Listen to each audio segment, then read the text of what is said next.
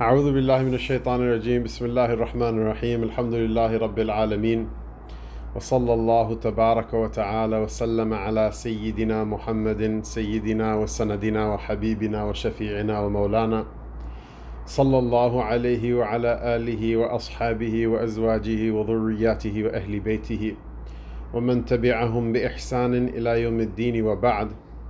Alhamdulillah, by Allah Ta'ala's fadl, we've reached this Mubarak 9th month of Ramadan.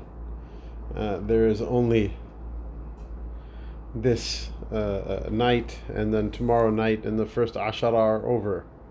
Rasulullah sallallahu alayhi wasallam, who it's reported that he said that this is a month, the first part of it is mercy and the second part is forgiveness and the third part is being freed from the hellfire. So whoever wants to ask for Allah Ta'ala's mercy, let them ask for it. These days are very few. A person gets very few days and nights like them in their life.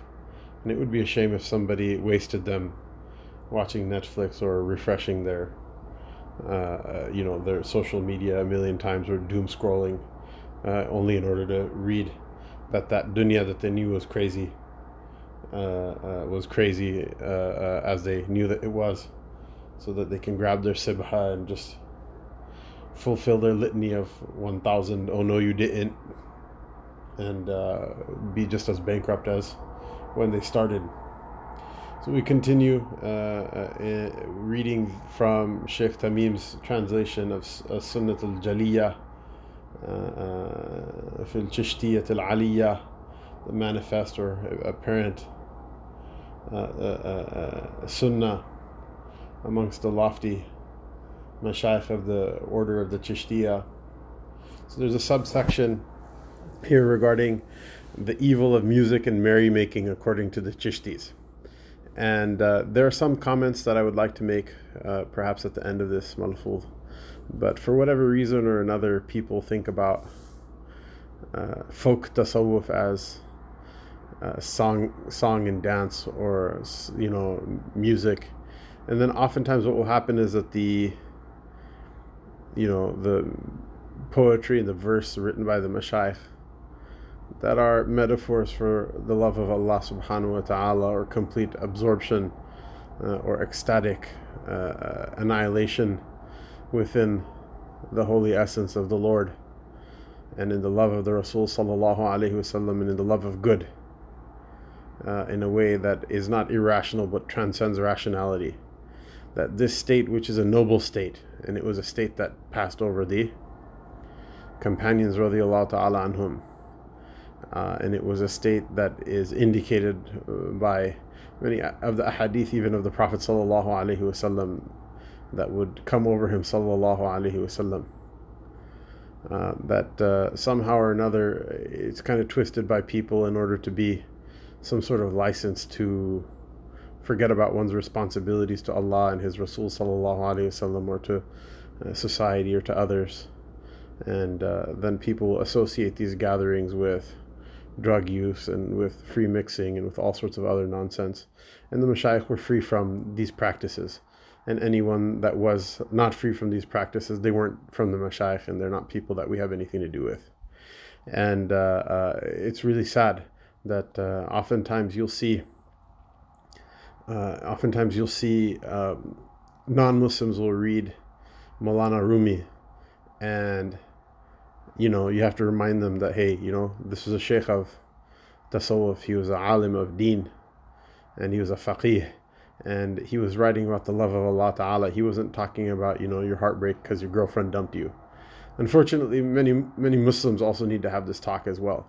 So you'll see, for example, the verse of the mashayikh, the verse of Khaja Mir Khusro, for example, Dehlawi rahimahullah ta'ala, being sung by a woman without her head covered or whatever, and there's just a completely inappropriate way that these things are presented, as if they're like love songs. Really, I mean, there's nothing wrong with somebody composing poetry about somebody they love or whatever, as long as it's free of praise of haram or something excessive that the Sharia doesn't accept. And people do fall in love, that's okay.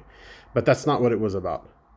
And one of the beauties of it was that they used metaphor from common experiences that regular people had in order to talk about the divine, thereby bringing, an experience, an ecstatic experience that's really from outside of this world, and making it palatable for the people, which was one of the finest traditions of the Prophets ﷺ, and then those people who are their heirs thereafter. But it doesn't mean that, it's just like party time and, who needs to pray or whatever. We're about to jam. So we start, the first anecdote that Hazrat Tanwi brings is that Shah Abdul Haq al-Muhaddith al-Dihlawi rahimahullah tabarak wa ta'ala, he was a great muhaddith. He brought the ahadith of the Prophet sallallahu alaihi wasallam to the Indian subcontinent before Shah Waliullah did. And he did great service for it, except for his son, who was a noble successor to his father, became the qadi. He became the chief judge and spent all his time with fiqh, and the study of hadith kind of fell away. Where Shah Waliullah, Allah Ta'ala's qadr was that he would return to Delhi at a time when the Mughal state was collapsing.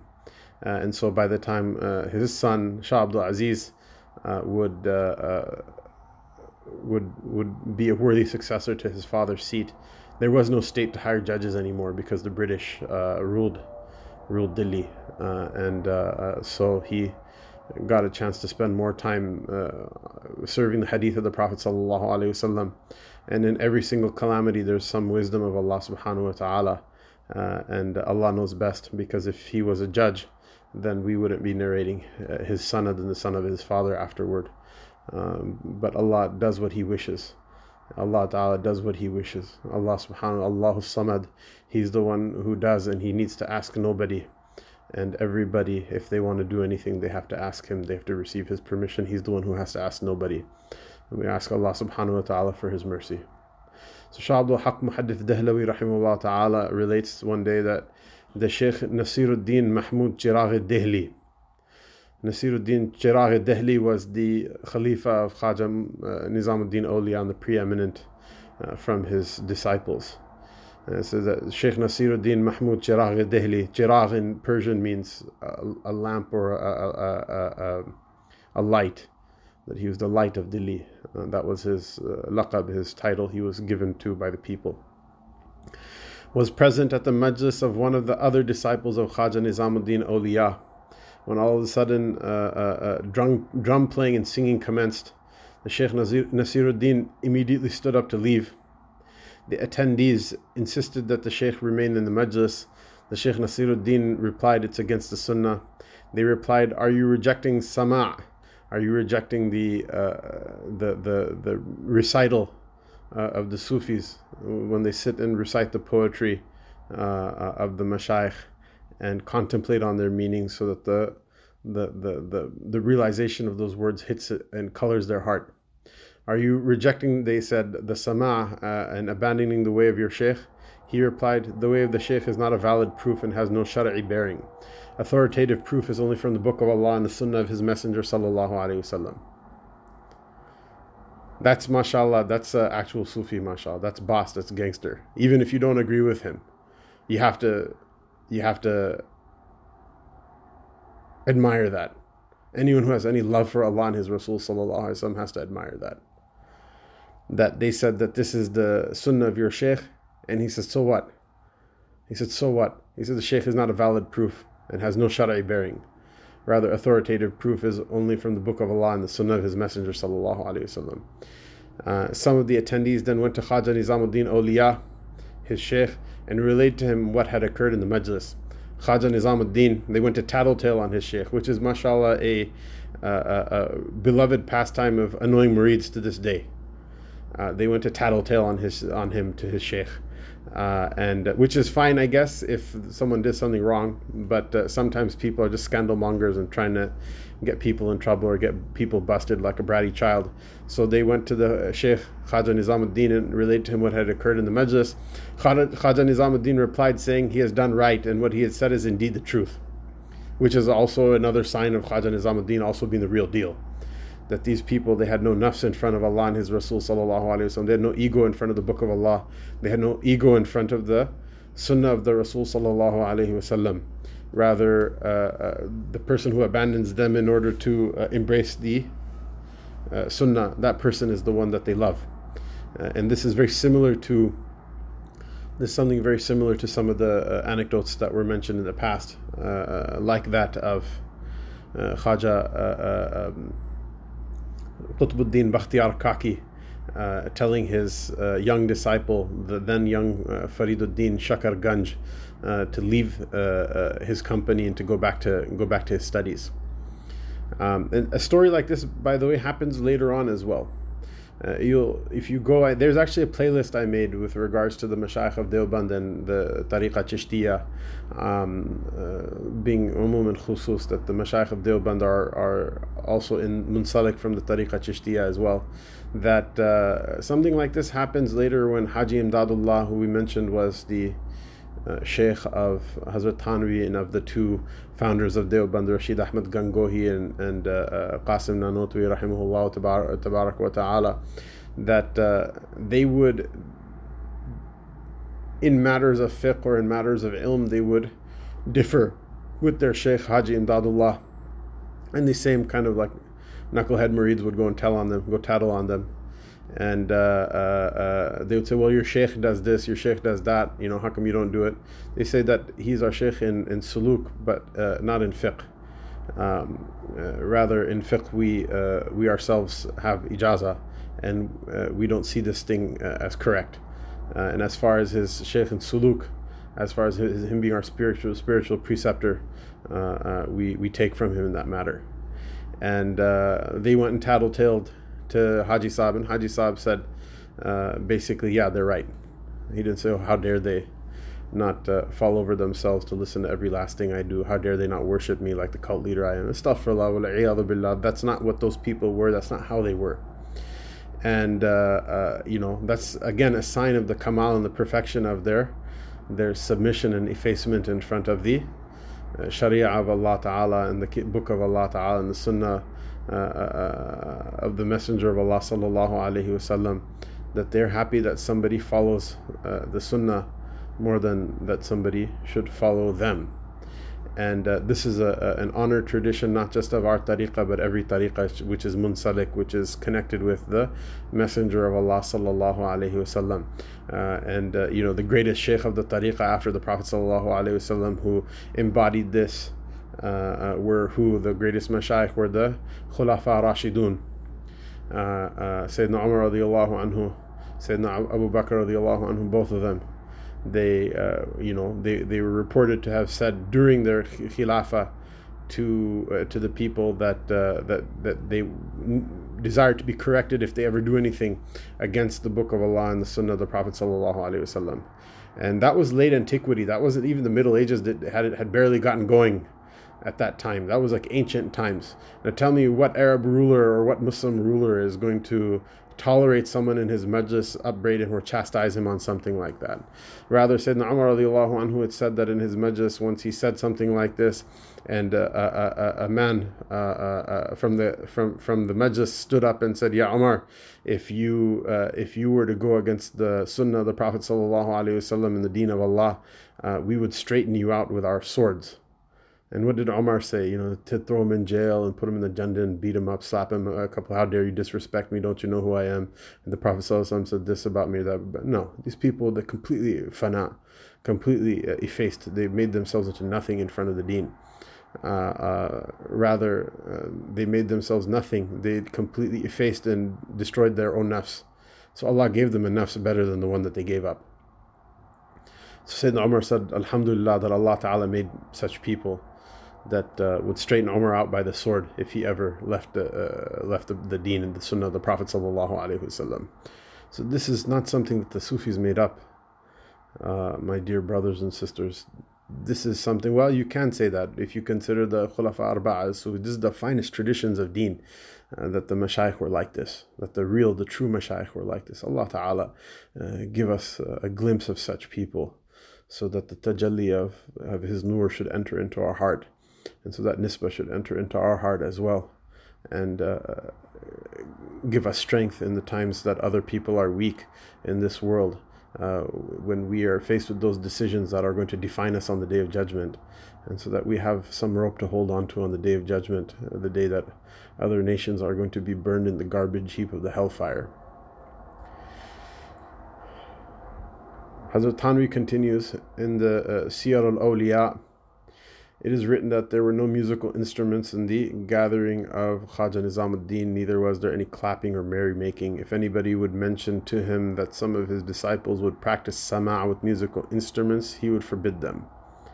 It has been mentioned in Khair al-Majalis that a close acquaintance entered into the gathering of Sheikh Nasiruddin Mahmud Chiraghi Dehli and asked, rahimahullah ta'ala, is it permissible to have musical instruments, drum playing, flutes, stringed instruments, and sama' while the disciples dance? He replied, musical instruments, according to the consensus of scholars, is not permitted. Look, if somebody comes out of the fold of the tariq, then there is no harm or loss, because he will still have a place in the sharia. However, if he comes out of the fold of the sharia, then where will he go then? Therefore, one should not even go near those places where musical instruments are played. As far as sama' is concerned, there's a difference of scholars regarding that based on the appropriate condition. Musical instruments, therefore, however, are forbidden by consensus. Now, this expression that the musical instruments are forbidden by consensus is close to true, but I don't know it to be absolutely true in the ijma'i sense that the person who makes inkar of that is a kafir or outside of the fold of deen. But it is definitely against the fatwa position of the four madhabs, and it is definitely a weak position according to the fuqaha. But without getting mired into that, because this is not a fiqh dars. You can go and do your research about that and hold your opinions or whatever. But the most important thing in this paragraph is what? He says, look, if somebody comes out of the fold of the tariq, then there is no harm or loss, because he will still have a place in the sharia. However, if he comes out of the fold of the sharia, then where will he go? If someone comes out of the fold of the tariq, then there's no harm or loss, because he will still have a place in the sharia. Whereas if he comes out of the fold of the sharia, then where will he go? And so he said that a person should not go near these gatherings for that reason. And this is the gatherings of merrymaking. Even people who want to say, okay, well, so and so permitted music, okay, fine, whatever. But these gatherings of merrymaking that are just heedlessness, these are definitely not what's meant by the sama' of any of the Sufis. And Hazrat Tanwi has a really interesting book in Urdu that he wrote called Haqq as-Sima', which has to do with the Haqq as-Sama', the reality of the gathering of audition where the ash'ar are read. And he's basically, it's in order of like 40 questions and answers. And so the first question is it permissible to sit in those gatherings where musical instruments are played? And he says, no, it's not. However, if it was, then the question comes, what are the conditions of it being valid, even if we were to suspend this one issue? And are those conditions met anywhere? No, they're not. But if they were, there's this issue, there's that issue. Basically, he enumerates a number of valid problems that happen in these gatherings, which disqualify the vast majority, if not all of them, from being in any way, shape, or form beneficial and being anything other than just some sort of like jam session or concert, which is nothing but pumping a person's nafs up. Sadly, what these gatherings have become nowadays have just become business and money making and entertainment. And you can see, that, who are the people who participate in them. 99 out of 100 of them are people who don't really have concern of the Sharia, or people who don't have really a dedicated life to the Quran or to the ulum or to any of the other trappings of the deen. Look, if somebody comes out of the fold of the tariq, then there's no harm or loss, because he will still have a place in the Sharia. However, if he comes out of the fold of the Sharia, then where will he go? Hazrat Tanwi continues, Hazrat Khaja Usman Harwani, the Sheikh of Khaja Mu'inuddin Chishti, narrates a malfuz of Khaja Maudud Chishti, one of the elders of the tariq from even before him, from Chishta Sharif, which is a place, like we said from before, in modern Afghanistan, near the city of Herat. This is Khaja Usman Harwani narrates a malfuz from Khaja Maudud Chishti, saying that some villages of Khorazm and townships close to Os will fall to ruin and destroy themselves due to infighting because of their cursed involvement in music and merrymaking. He predicted this would happen, and indeed what ends up happening is that the Mongols will destroy the entire Khorazmian state. Hakim al-Ummah comments, Hazrat Tanvi, notice the degree of severity with which the involvement in music is being reproached and condemned. The universal nature of the statement entails that the general sama', commonly known as qawwali, which is thought to be a favorite pastime of the Chishtis, is also included in the condemnation, if it's done incorrectly, I add. Otherwise, mashallah, the gatherings where ash'ar were read and sung as nasheed. This is something that's narrated from the Prophet ﷺ, and we saw from our mashayikh from their own gatherings, but we're talking about merrymaking and musical instruments and whatnot.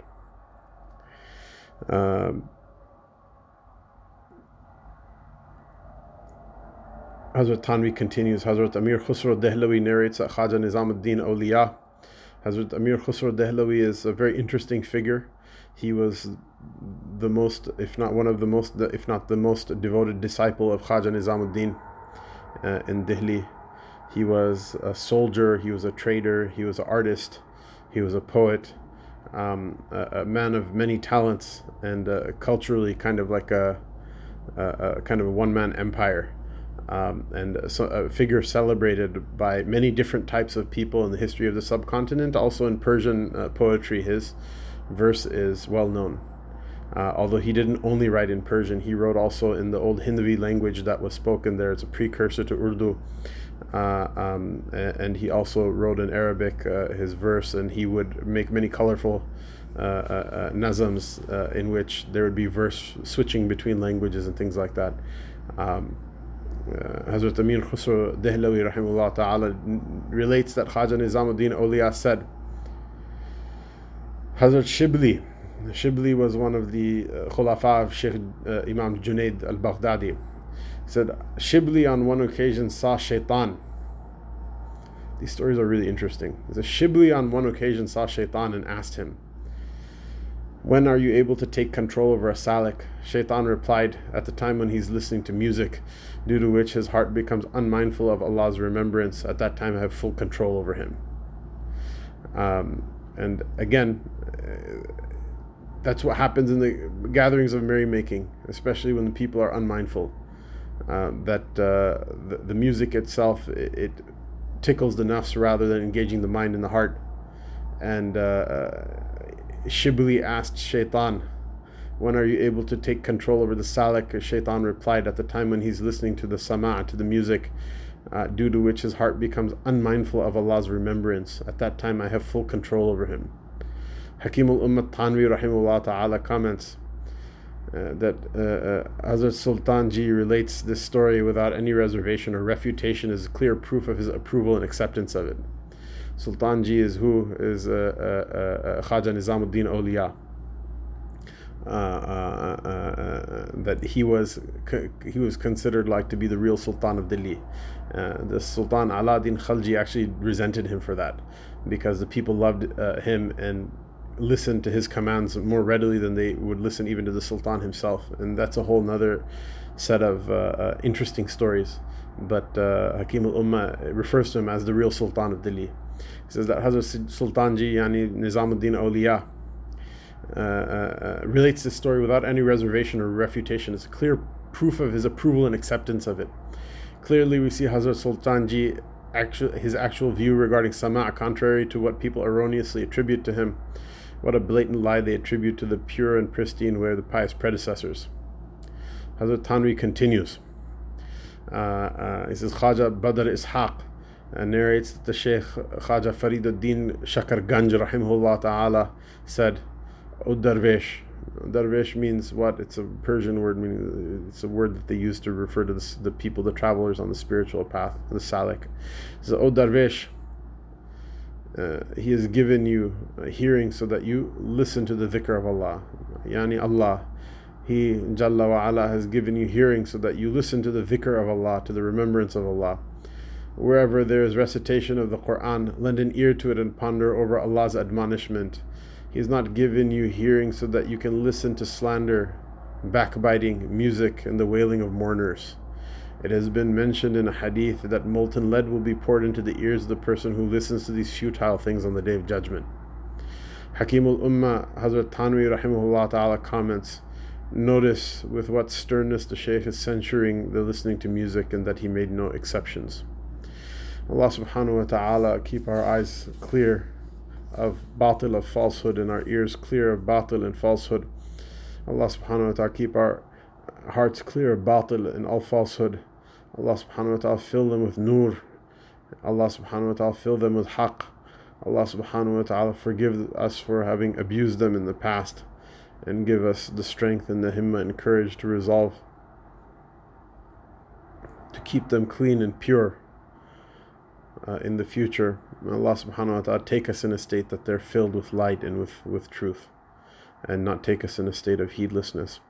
وصلى الله تبارك وتعالى وسلم على سيدنا محمد وعلى آله وصحبه أجمعين. والسلام عليكم ورحمة الله وبركاته.